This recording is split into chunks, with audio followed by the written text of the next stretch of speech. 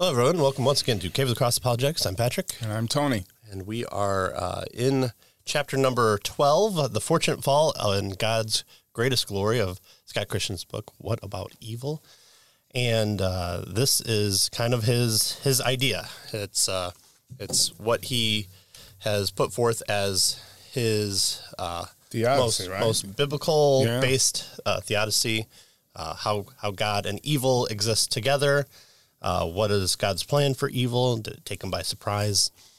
Is he kind of having to deal with all us radical free will people, or does he have an ultimate purpose that was even designed before the foundation of the world? That's right, and a plan. Yeah. And that seems to be what he has put forth. And so last episode, if you remember all the way back then a week ago, we covered kind of just his argumentation for his ultimate theodicy, the greater glory theodicy. And so you want to just review that real quick? So he has three premises and then his conclusion. So one, God's ultimate purpose in freely creating the world is to supremely magnify the riches of his glory to all his creatures, especially human beings who alone bear his image. Second premise is God's glory is supremely magnified in the atoning work of Christ, which is the sole means of accomplishing redemption for human beings. 3, redemption is unnecessary unless human beings have fallen into sin. And then the conclusion is, therefore, the fall of humanity is necessary to God's ultimate purpose in creating the world. So God's got a special plan in your life, and sometimes it's to suffer. That's right. But, and the howevers and the therefores and the after the commas and after Genesis 3, there's a plan. That's right. Well, and it works the same way for Jesus Christ. God, the Father, had a special plan in his life, and it was to suffer. Yeah, right. We don't escape it. Why we think we escape it, and he didn't escape it. Right. That's right. Yeah. Yes. But all of this is to ultimately bring God's glory. And so he allows us to suffer so that he can show different parts of his character to us that we wouldn't have available to us. And through the rest of the chapter, there are some very interesting points that Scott Christian brings up, talking about kind of different aspects of this, of what it entails. And then for the rest of the book, he brings up different responses to it and continues on through seeing this in Scripture as well. So that's where we're at. And so if you're following along with us in the hardcover book, we're on page 287 for Glory is God's Ultimate End. So Christian says that even though evil is an institution within God's good creation, it was not unexpected. Right. So it kind of intruded. It wasn't really, it doesn't seem like it fits and that sort of thing. But God wasn't surprised by it. Right. The serpent didn't escape his confines. And, that's right. Slithered by God, right. And God missed him. Yeah. In between his meetings with Adam and Eve, he doesn't step out for a phone call and it comes back and everything's on fire. It was not a risk that God took in order to preserve the libertarian free will of his creatures. Christensen has set forth that before, and you can find previous episodes where we discuss libertarian free will and how it doesn't seem to be biblically minded. It certainly did not catch God by surprise, as though God could be subject to such a thing as surprise. It's one of the things that make God. He's not surprised unless you're open theist or some weird thing like that. As we have already seen, it stands within the sovereign decree of God, and we covered this in chapters 7, 8, 9. This explains the fact of evil, but it does not explain the why of evil. Yeah, good. So there it is, right? It exists. Right. Now what? Yeah. And so Christians tells us that, because its presence is so contrary to our moral sensibilities, that is the presence of evil, right, which are derived from God himself, we're sorely inclined to think that evil somehow diminishes the good purposes of God. That's the way it feels to us, right, because of that. And thus, to understand God's purpose, he tells us in decreeing evil, we must kind of step back and look at his ultimate objective, right? That's what he suggests in order to get a feel for this and understand it and perceive what God is attempting to do. Right. The Bible talks about sin, separation from God, separating ourselves as people of God from sin or the world. There seems to be a two sides version of this, and God seems to be on this one side, and he's either reacting or he's having to deal with this hatred that he has for things out in the world that aren't his or aren't the way that he wants it. That's right. Yeah. So God has a manifold purpose in creation and providence, purposes whose wide regions can never be fully charted. But all such lesser goals are subordinate ends to God's ultimate end. So what's the main purpose? So you can have all these kind of secondary minor purposes or secondary qualities of why evil exists, but what's the ultimate end? And that's to bring glory to himself in everything he does. The magnification of God's glory is his ultimate purpose in creating the world. Right. Not just evil, the world in general. Right. God doesn't have to create the world. The world isn't a necessary condition in of itself. God doesn't learn love by creating the world or learn anything, or there's nothing that God is missing by not creating. He creates so that he can magnify his glory to express himself, right. Which he didn't have to do, but he does so. Yeah. And so throughout Scripture, God's passion for his glory, Christensen tells us, is paramount, right? This is his... So he quotes Bruce Ware, and Ware puts it like this. From the first verse of inspired Scripture to the last chapter of Revelation, God makes clear in 10,000 ways that the greatest value in the universe and the final end of all of life is the uncontested supremacy and unrivaled glory of God alone, right? So God is eternally self-existent. He's self-sufficient, right? In the fullness of the unchanging perfections of his own Trinitarian being, and therefore he doesn't need to, as you mentioned, display his glory, but he's chosen to do that, right? So that's one of the reasons also why the Trinity is such a good explainer of who God is, because unlike other monotheistic ideas, love seems to be a character quality that is expressed or is talked about within those other religions. But it seems like in order to love something, he has to be in a relationship with, and therefore he has to make, without being a Trinity, to make something and express love and do it perfectly. So it seems to be a need that he must have creation in order to express it to that.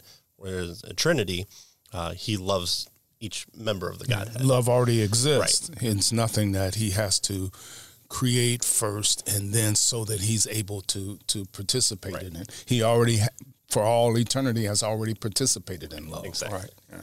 So nor does he have any need to manifest his glory to us. It's not a need that he must do. His glory has been perfectly manifested between members of the Trinity from all eternity, John 17:5.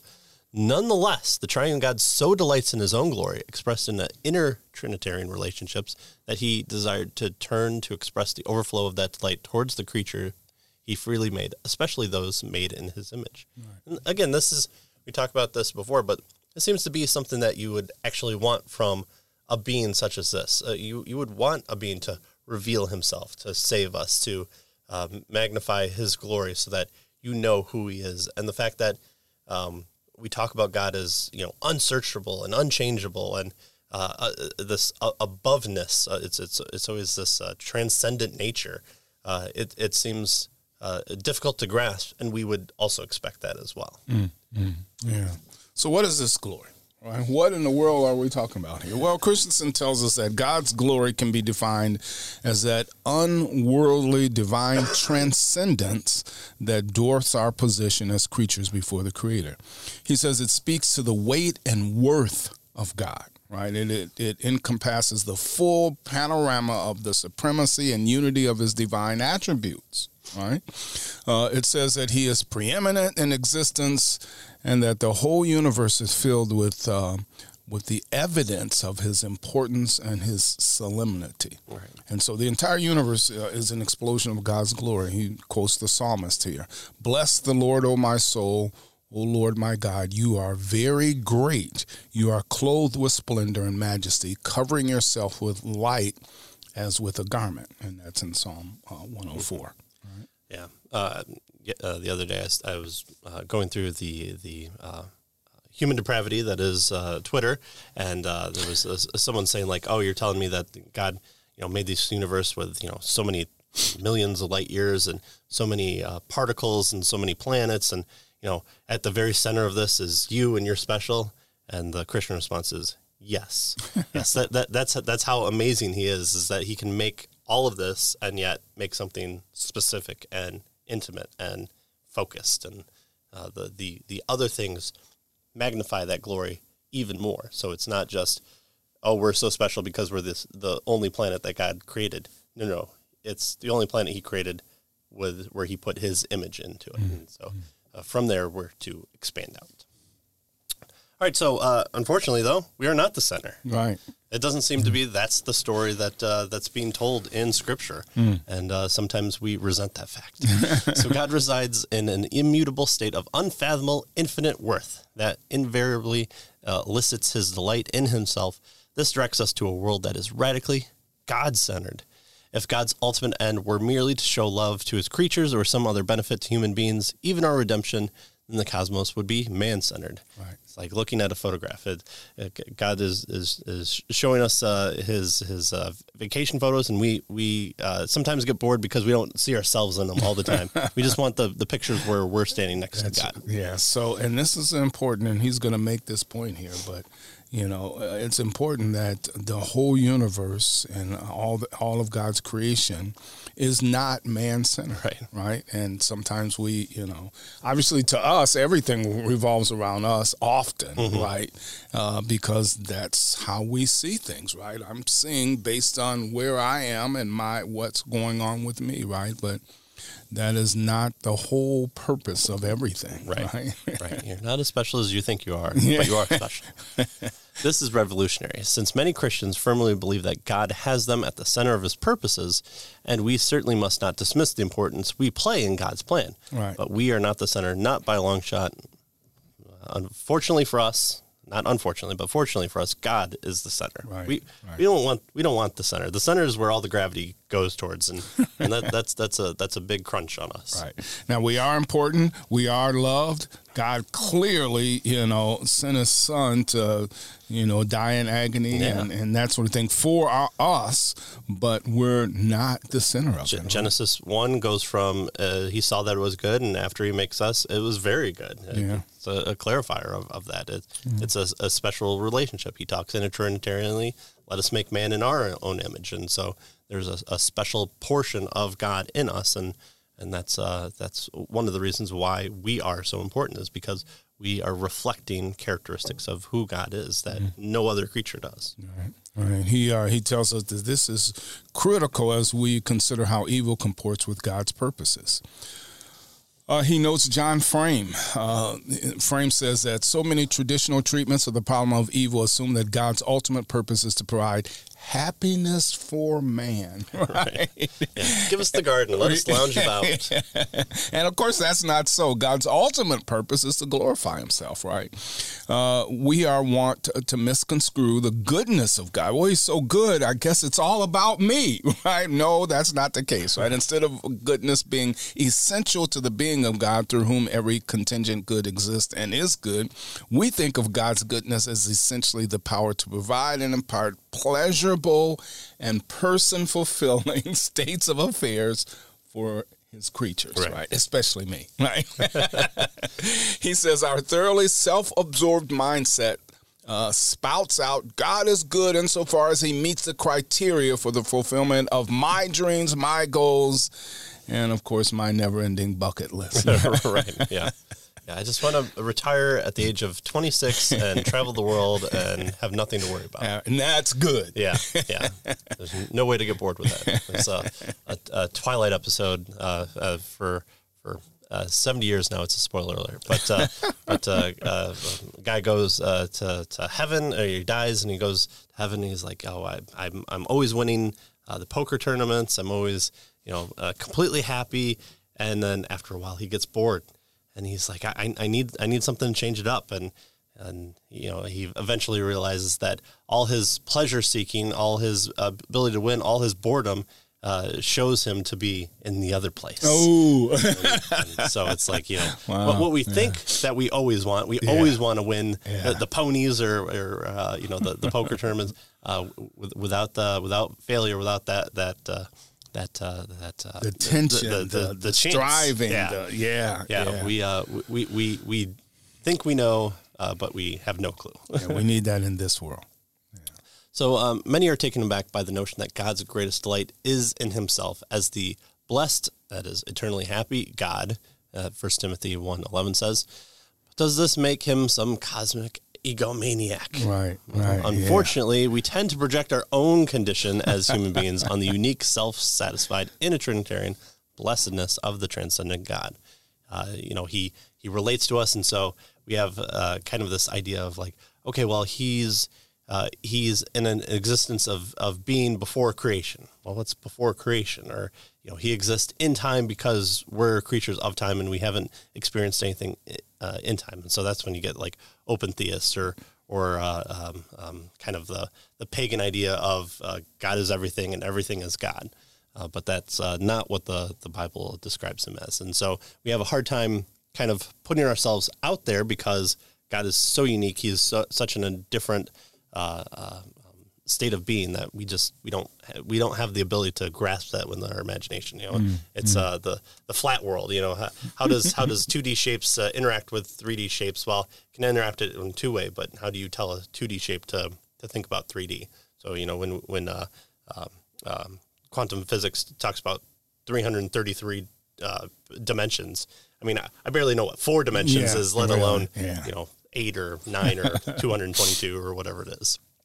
So when humans are self-centered, it's rude, unloving, and marked by sinful pride. And that's exactly what it is. So God is other than we are. He's not like we are. And so obviously when we make us the focus, we realize that's ugly. Yeah. This is why Dawkins always tries to say, if there is such a God exists, then there's no way for him to be able to communicate with us. It'd be like us communicating with ants. Except if you make the ants, maybe you can create them. Maybe you stick something in them or a way in order to your knowledge of creating that ant to be able to communicate with it, like what we do with computer programs or something like that. But why is this so? Why is this a mark of sinful pride? Well, because we are unworthy of such self-attention. We simply are not the center, or we are not God. Yeah, exactly. Right. So, and he gives us an illustration here, right? He says only the sun qualifies to be the center of the solar system. No. See, I know we're at the center because the sun comes up, it rises, and it goes down. That's the center not point, the way it works, right? Yeah. Only the sun qualifies to be as the center of the solar system. All the other planets must orbit the sun in deference to its glory, right? And, they're too minuscule in weight to occupy the center of gravity, and the solar system would kind of fly apart without the sun at its center. And likewise, no other creature could possibly displace the majestic creator as the center of all glory, right? That's what he wants us to see here. Yeah. Right? Pluto's still a planet. It is in my heart. So thus, God is the only legitimate, self-centered being who exists, and everything else necessarily depends on him. There's no weakness or impertinence here. It's just kind of the fact of creation. It's just how things are. We're not the creator. We're the created. We're not the center. He is. The hope doesn't rest in us to save ourselves. The hope is on God. And sometimes we take umbrage to that. If God were to take a greater pleasure in anything other than himself, then that object of that pleasure would have the greater status and worth than he. Right. And we run into this conflict before of, does God pull from the ether just random collections of rules and then he divvies them out? Or is he using the hand that he's dealt with, and so he's pulling from some arbitrary nature that he's just wanting to do? Well, out of those two, I'd almost like the arbitrary nature of it, just because then it's God focused, and there's nothing outside, because there's something outside. If there's a card dealer that he's having to play those cards, well, then let's go find that card dealer and figure out who the house is. So this is unthinkable. That if God were to take greater pleasure in anything other than himself, then that object would be the center and have a greater status. This is unthinkable. Right. Rendering God inferior to something he created, as well as making him an idolater. Right. That's the kind of the first two commandments there of making God center and having no other gods before him, and there's nothing greater.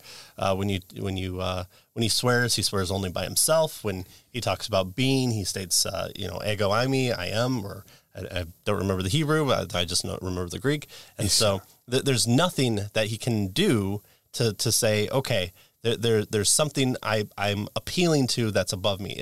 God is always appealing before himself. When he makes a covenant between himself and Abraham, he puts Abraham to sleep, and he takes both sides of the agreement.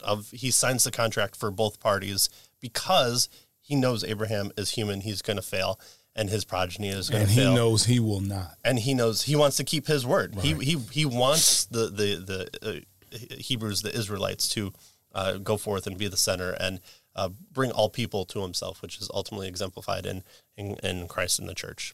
Right. And so that's what we want to see. That's what we want to exist, especially in a fallen world. Yeah, good. And Christensen tells us that here's another irony, right?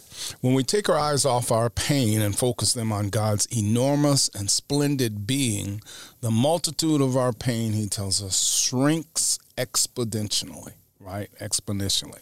God is astronomically greater than the event, the most horrific evils that can inflict seemingly intractable injury on our soul. God is greater than that, right? And so to take refuge in him precisely when evil has appeared to take over is to place where hope is most amplified. Right? Hope is made, he tells us, meaningless without some seemingly futile adversary desperate to be overthrown. Hope is not to spurn the stubborn persistence of evil that threatens to overtake our lives, but to covet a redeemer who promises to overtake evil. Right? So that's the purpose of it here. Yeah. How many people went to their death for this idea of who God is?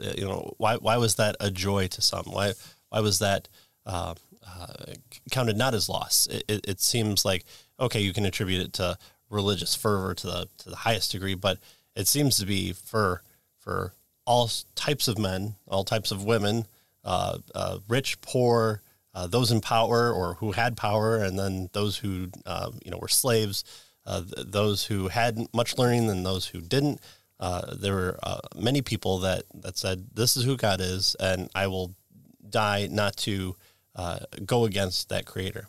And so what spurns that on? It's this it's a proper view of who God is, what he commands, and what he commands is greater than what man can punish you for disobeying, like sprinkling incense on an altar for Caesar and claiming him to be God. That doesn't seem, if you're kind of this atheist viewpoint, well, that doing that or not doing that is the same thing, so there's no point. But why is someone like Polycarp unable to? He says, I cannot do that. Just taking a pinch of incense and putting it on the altar is defaming who God is. So he has this correct idea of the structure of the universe, of God being greater and we're the creator-creature relationship. And so that's spurned the entirety of church history. And even when the church has gone into the persecution game, it's always been an attempt to say, this is who God is, and we should be following it. So.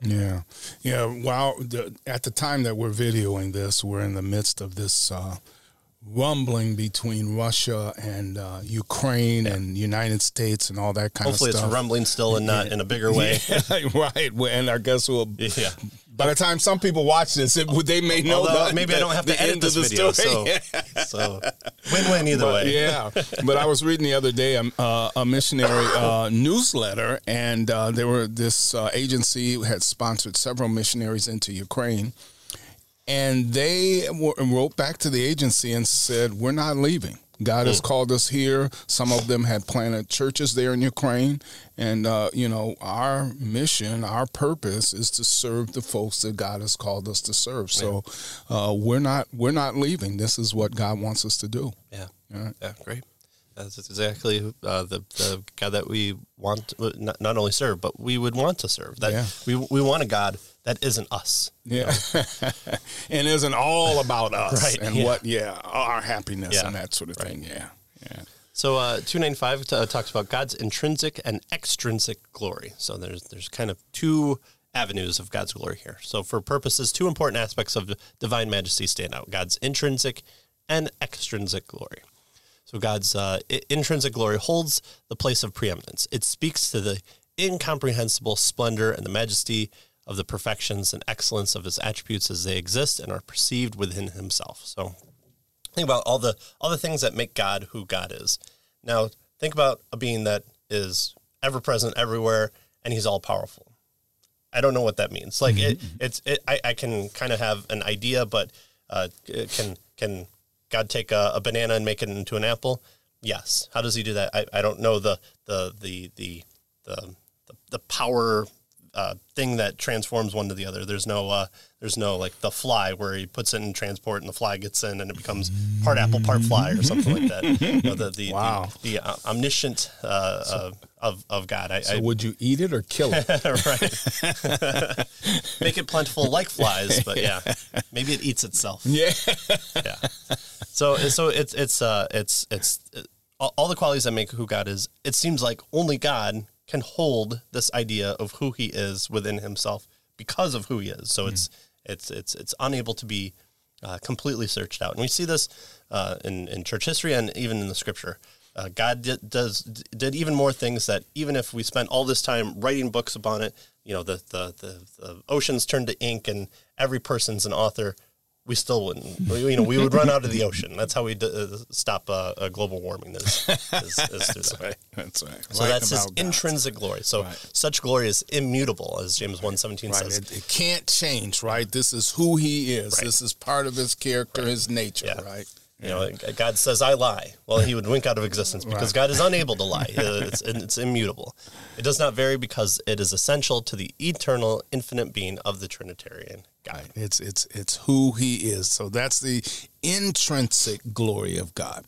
On the other hand, God's extrinsic glory refers to the external manifestation of this intrinsic glory as it's perceived by us as rational creatures, right? So the external manifestation is what he tells us. How we perceive God's glory is his extrinsic glory, right? God reveals different aspects of his character and attributes through his works in creation and providence. So in this regard, the intensity of God's extrinsic glory can vary depending, on the manner by which he seeks to display it, right? So it can be to one degree or another degree, a greater degree or a lesser degree. The degree to which, his creatures perceive it is we can perceive how God is displaying that extrinsic glory, right? And we see this unfold through Scripture. Why is the law given at the time of Moses? Why is an allowance for divorce set up? Why does kind of a Trinitarian notion exist in the New Testament rather than the Old Testament? This unfolding revelation of who God is not a lie. It's not a contradiction.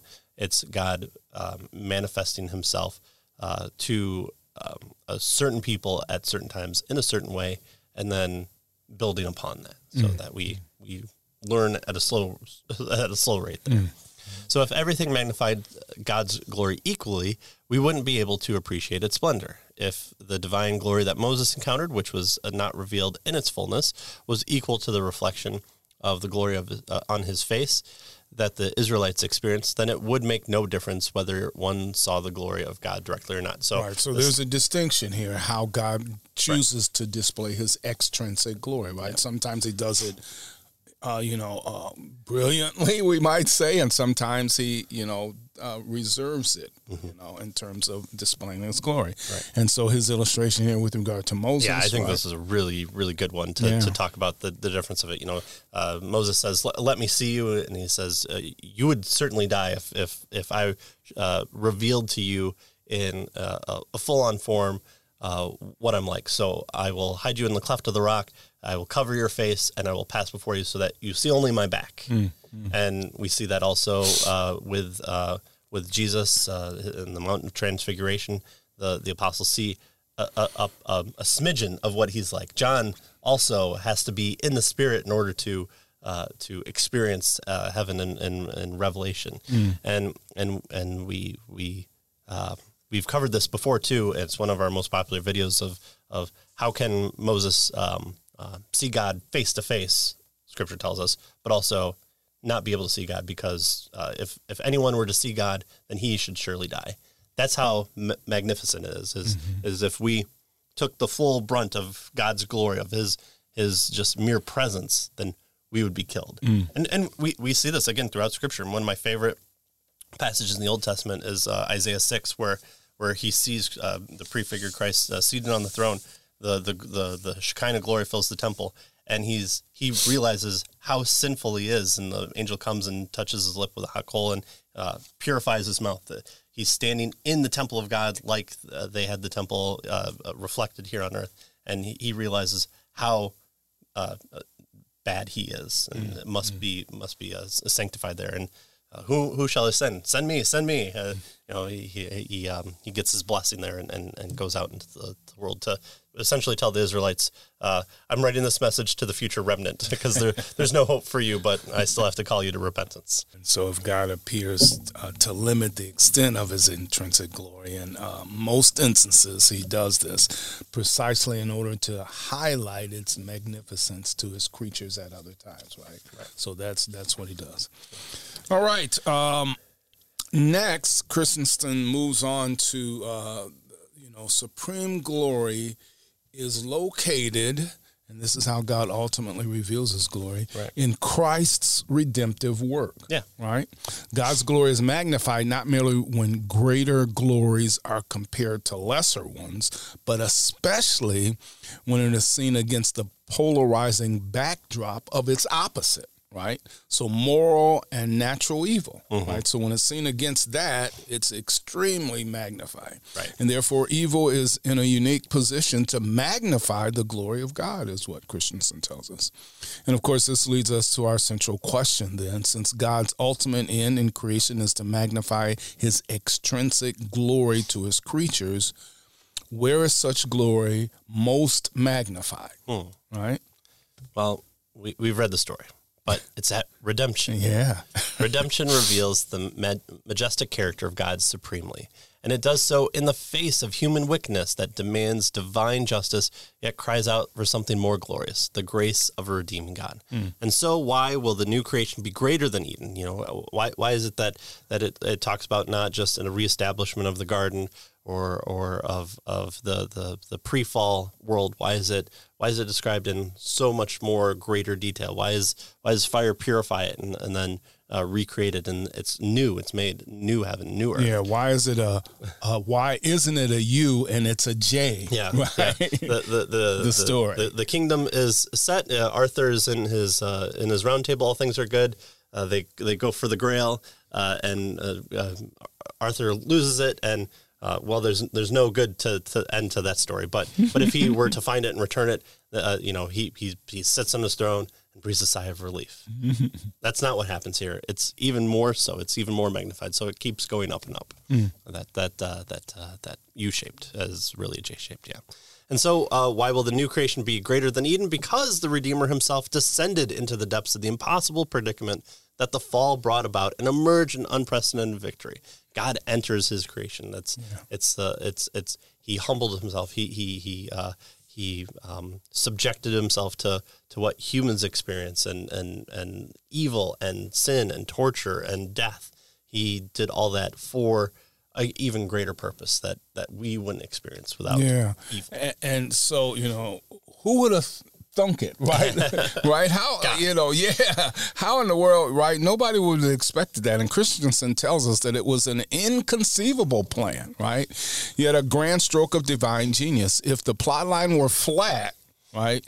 Good followed by good and then more the same. He says there'd be no occasion for God to display his unwavering justice and his holy wrath against a recalcitrant world, or his boundless compassion to the broken, and especially his unexpected mercy and forgiveness toward his wretched creatures, right? So if it was just good, then we wouldn't be able to experience all that God is, all that he can do, what he desires to do with us and through us and that sort of thing, right? The incarnation, the life, the perfect life, the death, the fulfillment of the law, the taking upon sin on the cross, and ultimately not just the end of the story, but then a resurrection, and then an ascension, and then a forever kingdom established that reflects the minimal Davidic kingdom, is even more glorifying of God in that story than if he wouldn't have come. God can reveal to us that, I'm a good redeemer, but without the fall, what do I know of that? How do I experience redemption if I don't have sin? Yeah. Good to know. Good to know, right? Yep. There's a wet spot on the floor in a room that you don't have access to. Okay. Good. Yeah. So Christensen tells us then that out of this depth, right, out of the depths of our wretchedness, this is where the divine glory via the glorious Christ especially pours forth like a blinding light from a dark dungeon, right? Is what he tells us. And my daughter's been watching a lot of Pilgrim's Progress, so I'm getting a lot of those images still today. Is the burden on Christian's back rolls down the hill as soon as he enters through the narrow gate and gets at the foot of the cross. And the cartoon makes it look so burdensome that I'm like, I just want you to stand up straight because it feels like it is. And I can imagine what that character feels like with that burden off, and it rolls into the grave and is ultimately killed. So that's exactly kind of that. I felt the weight and now I don't, and so I have that ability to reconcile that. And there wasn't anything I could do to get it off my back. But it was ultimately God's plan and purpose so that I may glorify him more and he can show himself in his people. Good. So the next thing, Christensen asked the question, was the fall necessary? And I think we should probably leave it at that poignant point and bring it back and talk about what he has to say, because if the fall was necessary, then God had to do it. He had to do it. He had to send his son. He was forced to do it. Jesus needed to come. Yeah. It was something that came about, and he was like, oh, man, I need plan B. Yeah. Jesus, your plan B. That sounds exactly the God of the Bible. Plan B. Not. Well, thanks for joining us. Come back as we've finished our chapter 12 here, The Fortunate Fall and God's Greatest Glory, so we can figure out what God needed to do or what he had to do. Or if he had to do it. If he had to do it at all. So thanks for joining us, and we'll see you next time. We'll see you next time.